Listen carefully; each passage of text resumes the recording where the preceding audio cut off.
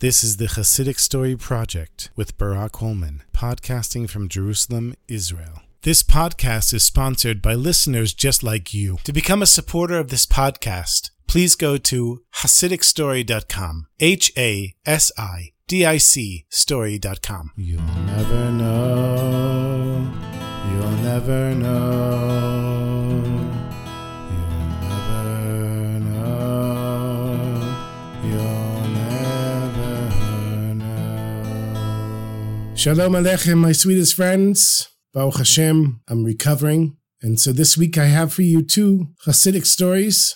But before I begin, I want to dedicate this episode to the continued success, Be'ezrat Hashem, of the IDF, the security forces, wherever they are, the returning of all the captives, the refuah shlema of everybody who's been injured or is sick, the comforting of the families that lost loved ones, and the continued unity of the Jewish people, Be'ezrat Hashem. Lazer was a poor chassid with a large family. And even though he had been able to make ends meet over the years by taking any odd job that he could find, lately he hadn't been able to find any work. And he had built up debt over the years. And unfortunately, his debt kept growing and growing. The general store owner, who Lazer owed so much money because he had taken so much food on credit, gave his 10th and his last warning that Lazer would not be getting any more food on credit until he paid off his debt. And then he got a final notice from his landlord. They wanted all of the money for the rent that Lazer hadn't paid, or Lazer and his family would be kicked out of the house. And then there was the Melamed, the teacher of his children, who taught them Torah, that hadn't been paid in many months as well. And he threatened to quit. And Lazer Mamish had no clue where he was going to get all this money from. He'd been looking for work, but nobody wanted to hire him. But then came the fire. Nobody really knew where it started, but the fire was a consuming fire, and since everyone's homes were made 100% from wood, the fire quickly jumped from one home to the next,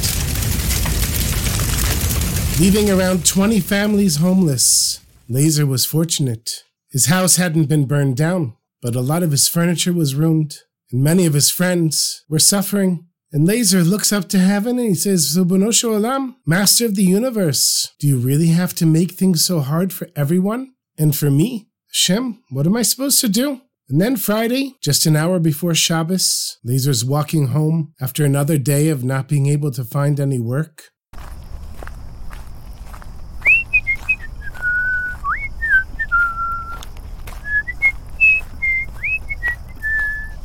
And there he sees a wallet. On the ground, in the mud, on the side of the road. He goes and picks it up. There's no name or any identification inside of the wallet. There's a bunch of papers in there, and 300 rubles. 300 rubles. Lazer was trying to make around 5 rubles a month from the work that he was looking for. And here he had 300 rubles. Obviously, God was watching out for him. This money was a fortune. He could pay off all of his debts. He'd have money left over. Maybe he could start some type of business. His mind was racing all over the place, but then he told himself, calm down, calm down. You don't just steal somebody's wallet because you find it in the street. There's a mitzvah to return lost items. Hashivat Verda. So he was going to put the wallet back. But then he said, no, that's not how it works. If I leave it there, someone else is going to take it. And it could be that the owner gave up on it because it's in such a public place and it's in the middle of nowhere. According to halacha, that means that it's ownerless and whoever finds it gets to keep it. On the other hand, he's thinking to himself, maybe the owner didn't give up because the wallet, it is a unique wallet and it has those papers in it and those papers can be identified. Then he thought to himself, well, maybe I'll just take the money and announce that I found an empty wallet. And if someone claims it, I'll give the money back to them later. The truth is, Lazer didn't know what to do. He was confused. Not having money was making him crazy. The fire made him crazy. The stress made him crazy. And the fact that he had asked Hashem for a miracle, and here something like this just was put in his hands. But it was almost Shabbos. He decided to put the wallet away in his house and figure out what to do after Shabbos was over. He comes to shul, confused, worried, and then Lazer reminds himself, you're not allowed to be sad on Shabbos, and you're especially not supposed to be worried about money. He tells himself, put this aside. Don't think about it. We'll deal with it after Shabbos. but he noticed that one of the wealthier Jews in the town, whose name was Reb Mordechai, was sitting in the corner of the shul, also trying to not think about money, or something was bothering him. And even though he was normally shy, Lazer walked over to Mordechai, and he says, Reb Mordechai, what's going on? He said, I'll tell you the truth, Lazer.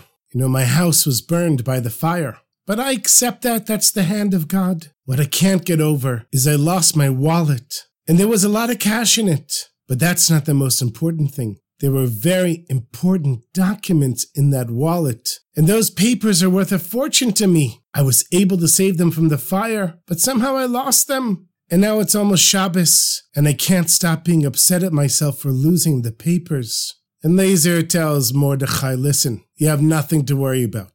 I found your wallet about an hour ago on my way back into town. It's in my house. You'll come after Shabbos. You'll describe the papers. If they're what you say, I have your wallet. And Mordechai, he was overjoyed. He gives Lazer a huge hug, a kiss on the forehead, and says thank you again and again. And immediately after Shabbos, Mordechai comes to Lazer's house. He identifies the papers in the wallet, and he was so happy that he handed Lazer all 300 rubles. As a reward, he said, the money, I have got plenty of money. But these papers was worth much more to him than the 300 rubles. And Lazer is looking at the 300 rubles, the money that could save him and his family, the money that he had almost kept. And for some reason, he has this feeling inside, I'm going to receive money for doing the mitzvah of returning a lost item. A mitzvah is beyond money. He gives the money back to Mordechai. He says, Mordechai, I had the schut, I had the merit of being able to help you and return a lost object, and I refuse to take any money for it. And Mordechai says, come on, Lazer, we all know you're dirt poor. This will help you. You can have it, please. But Lazer said no, he wouldn't take the money. And Mordechai couldn't give it to him no matter how hard he tried. So he says, okay. And he leaves. And now Lazer is right back where he started. No money. His wife and children are hungry. No prospects. Doesn't know what he's going to do. And then he says, what are you talking about, Lazer? You have a Rebbe. And Lazer's Rebbe was the 5th Lubavitcher Rebbe, Rabbi Shalom Dov Ber, known as the Rebbe Rashab. And it took him 2 days to get to Lubavitch. And there he is standing in front of the Rebbe, pouring out his heart, telling the Rebbe that he owes so much money to the grocer. He can't buy food. He owes his landlord. He owes the tutor. He's been desperately trying to find work. And here he finds a wallet, and it has 300 rubles, an absolute fortune. And in the end, he says to the Rebbe, I couldn't take the money for returning the wallet. I couldn't take a reward for it. But Rebbe, I don't have any money. What am I going to do now? So the Rebbe says, in the merit of returning the lost item, may Hashem pay you back tenfold. And Reb Lazer says, Amen. Tenfold is fantastic. But Rebbe, how is that going to happen? I can't seem to find any work. I'm a good handyman. I can fix roofs. I can do gardening. I can do all kinds of things. Take care of animals. Nobody wants to hire me. The Rebbe says to Lazer, if you're offered a job as a chazan, as a cantor, take it. Lazer thought to himself, I've done all kinds of things, but I certainly never worked as a chazan. So he says to the Rebbe, okay, thank you, Rebbe. And on the walk home, he says, me? A chazan? No one would ever want to hire me. Okay, I can sing a little bit, but why? And he didn't imagine that anybody would actually offer him a job to be the cantor at services. But sure enough, 2 days later, when he arrived at home, there was a very fancy carriage waiting in front of his house. And when he gets there, 2 honorable-looking Jews step out, and they ask Lazer to be the cantor of their town for Rosh Hashanah. And they even offered him an advance of 10 rubles, which of course was 2 months' wages for Lazer. At first, Lazer was going to say no, because he'd never been a chazan before, and he had enough problems without having to learn all the davening for Rosh Hashanah. Would he really be able to lead the davening with the right kavana and say the words and sing and everything? But then he remembered. The Rebbe told him if he's offered the job as a chazan to take it. And here there's a carriage sitting in front of his house, waiting to hire him. Do you need any bigger hint than that? So he says, okay, I'll do it. And it was a few months before Rosh Hashanah. He practices all day long. He figured he already got paid for 2 months. He can at least support his family a little bit. And all day he's practicing the davening for Rosh Hashanah. A couple of days before, they send a carriage for him. And there he is, leading the davening in front of the whole congregation. And there were times when Lazer started crying.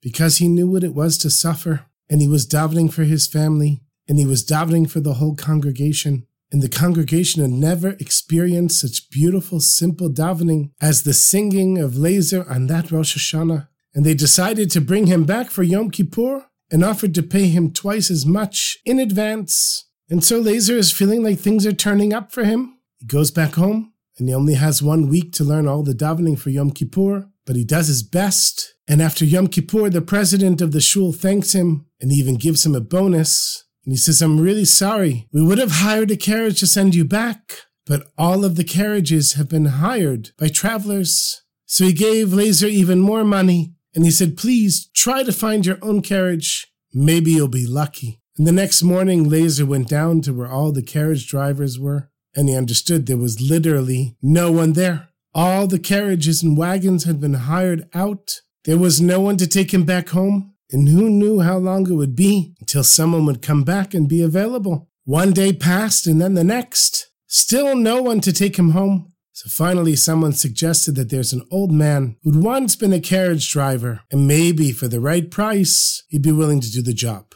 So Lazer heads out to the old man's house, the outskirts of town, and when he gets there, he knocks on the door, and he opens it, and he sees such an old man who was well over 80, and in those days, 80 was like 150, and he's laying sick in bed, and he's blind. Lazer knew this guy wasn't taking him home. He's about to turn around and leave, but then the old man calls out. He says, Yorick, is that you? And Lazer just listens. He doesn't know what to say. The old man says, Yorick, did you call the priest? Is he coming? I don't think I have much time left. And then Lazer realized that this old man must have thought that he was a friend of his. And so in order to calm him down, he said, yes, the priest is coming. So the old man says to Lazer, Yorick, I have no children, and I'm about to leave the world today, but I have some money, and I want you to have it. I'm not going to need it where I'm going.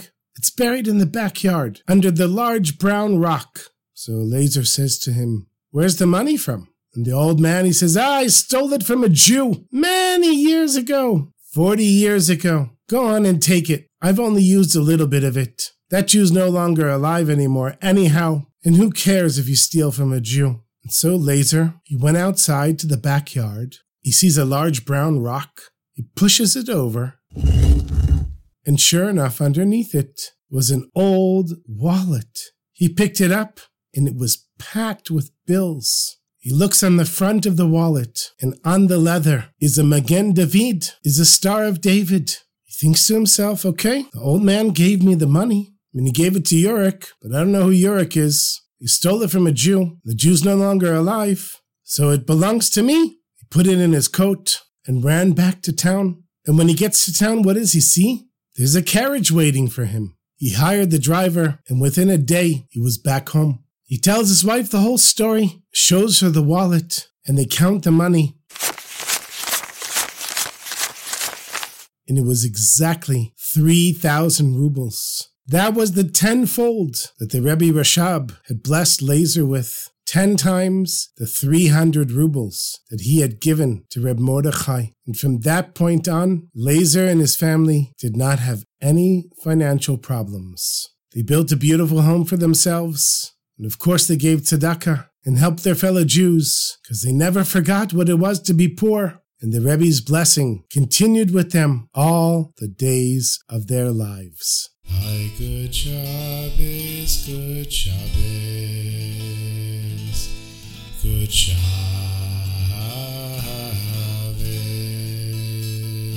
Halalai, lai, lai, lai, ama, ama, lili, lai, lai, lai, lai, halalai, lai, lai, lili, lai, lai, lai, lai, lai, lai, lai, lai, lili, lai.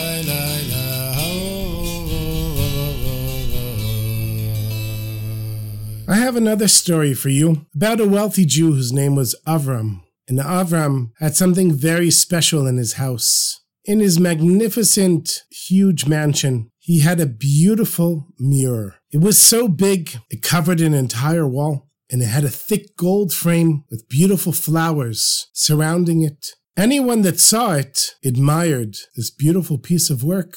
But there was something very strange about it. Avram had moved the mirror in front of one of the windows of his house, and a huge section of the top right corner was scraped out. It seemed very strange to anyone who didn't know the story behind it. The story is that many years ago, in a small town in Poland, Avram and his family owned a small store, and they just made ends meet, but they were happy with their life. They hosted people all the time. They'd lend money or find people to lend money to. And their house was always run down because they never really had enough money. But they were happy. And one day, while Avram is in the store, a stranger comes in.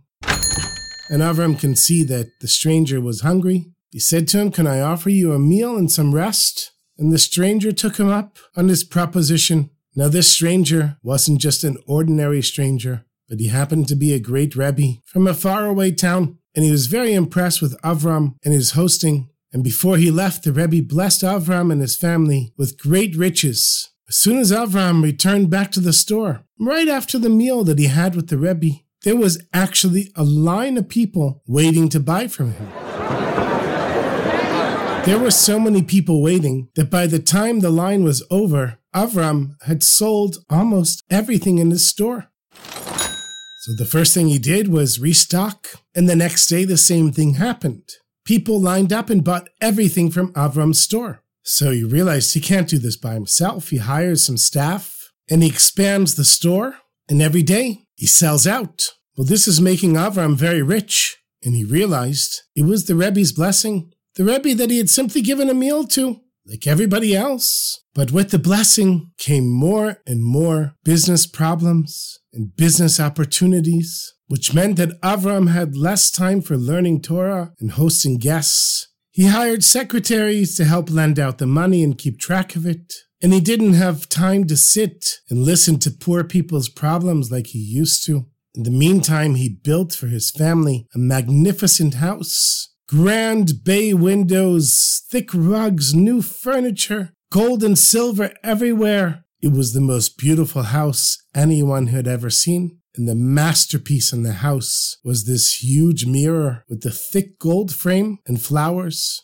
Instead of the house being filled with guests, now the house was filled with servants. The guests, of course, would make the house dirty, and the servants were constantly cleaning things up. People would look at Avram and they'd say, the money changed him. He wasn't there for the people like he used to be. And one day, the Rebbe, who blessed Avraham, came to visit. He needed a large sum of money to ransom a Jew who was falsely accused and thrown in prison. And the Rebbe asked Avram for help. So Avram, he didn't hesitate. He went straight to his safe and took out the money for the Rebbe. And the Rebbe thanked him and he said, "Tell me, Avram, that's a very special mirror that you have there." And he said, "Thank you. I spent a lot of money on it." The two of them went over to the mirror. And the Rebbe, standing next to Avram in front of the mirror, he says, "What do you see?" Avram, he says, "I don't understand. I see myself. I see the Rebbe." And the Rebbe said, "What else do you see?" He said, "I see my beautiful home, paintings, furniture, rugs, drapes." The Rebbe now took him over to one of the big bay windows overlooking the main street. And he says to Avram, "What do you see out of the window?" Avram said, "I see a poor widow with her children. I see an old water carrier who's having a hard time carrying the water, and Yankele the tailor, who I know has a hard time feeding his family. But Rebbe, why all the questions?" And the Rebbe says, "Avram, tell me, what's the difference between the mirror and the window? They're both made of glass. They're both big. What's the difference between them?" And Avram said, "Well, Rebbe, the mirror shows you a reflection of yourself. And the window, you see through it. And you can see others, but you don't normally see yourself through a window." So the Rebbe said, "So what's the problem? Why can't a window show you your reflection like a mirror?" And Avram says, "Well, Rebbe, the mirror is covered with silver behind it, and the glass is reflecting the silver, and so you can see yourself in the silver. But with a regular window, there's no silver, so you don't see yourself, you see others." And the Rebbe looks at Avram, and he says, "Do you understand now? Because of all of your silver, Avram, you only see yourself, and you no longer see others." And it was at that point that Avram realized that he received this bracha from the Rebbe for all of this wealth, but it had gone to his head, and he was so ashamed. He decided to invite the whole Jewish community for a big meal in his house. And in the middle of the meal, he quiets everyone down. And he says, I have to apologize to you, my sweetest friends. I was blessed with wealth, and I thought it was for my pleasure. And I forgot about all of you. But the Rebbe came and he taught me an important lesson. And I'm not going to forget about you anymore. When you have a problem, you come right to me, and I will listen, and I will help in any way that I can. And then he went over to the mirror and went to the back and took a knife, and he scraped off the silver out of the top right corner of the mirror and placed it next to one of the windows so that the next time he looked at himself, he wouldn't just see a reflection of himself, but he would see out the other side of the glass and remember to help others. It was only when he had taken off all the silver in the top third of the mirror that Avram sat down and was satisfied enough to continue his work. We always have to remember to help each other, my sweetest friends. And sometimes it's just smiling at somebody or saying good morning to them. And sometimes it's giving them tzedakah. And sometimes it's bringing them food. And sometimes it's sharing a story with them. Whatever it is, whenever the opportunity comes, make the most of it.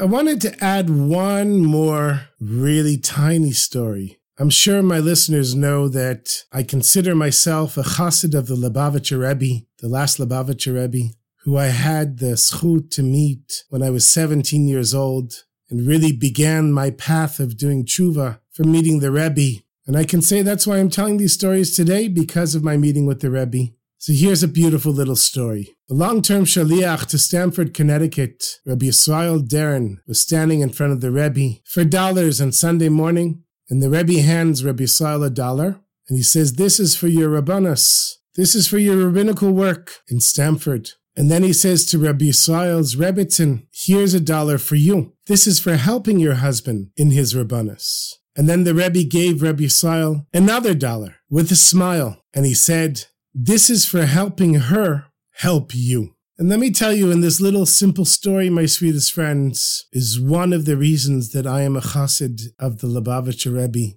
To have the sensitivity to understand that it's not just the shaliach doing the work and the shlucha helping the shaliach to do the work, but it's the shaliach helping the shlucha help the shaliach to do the work.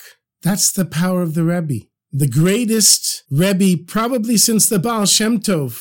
And he cared about the smallest little details of what might be going on in a Jew's heart. That's a true Rebbe, my friends. And we have the merit to be connected to tzaddikim like the Lubavitcher Rebbes and all of the Rebbes. And we also have the merit to do the same for our fellow Jews. To remember that this $1 is for your rabbanos, and this $1 is for helping your husband in his rabbanos, and this $1 is for helping your wife to help you in your rabbanos.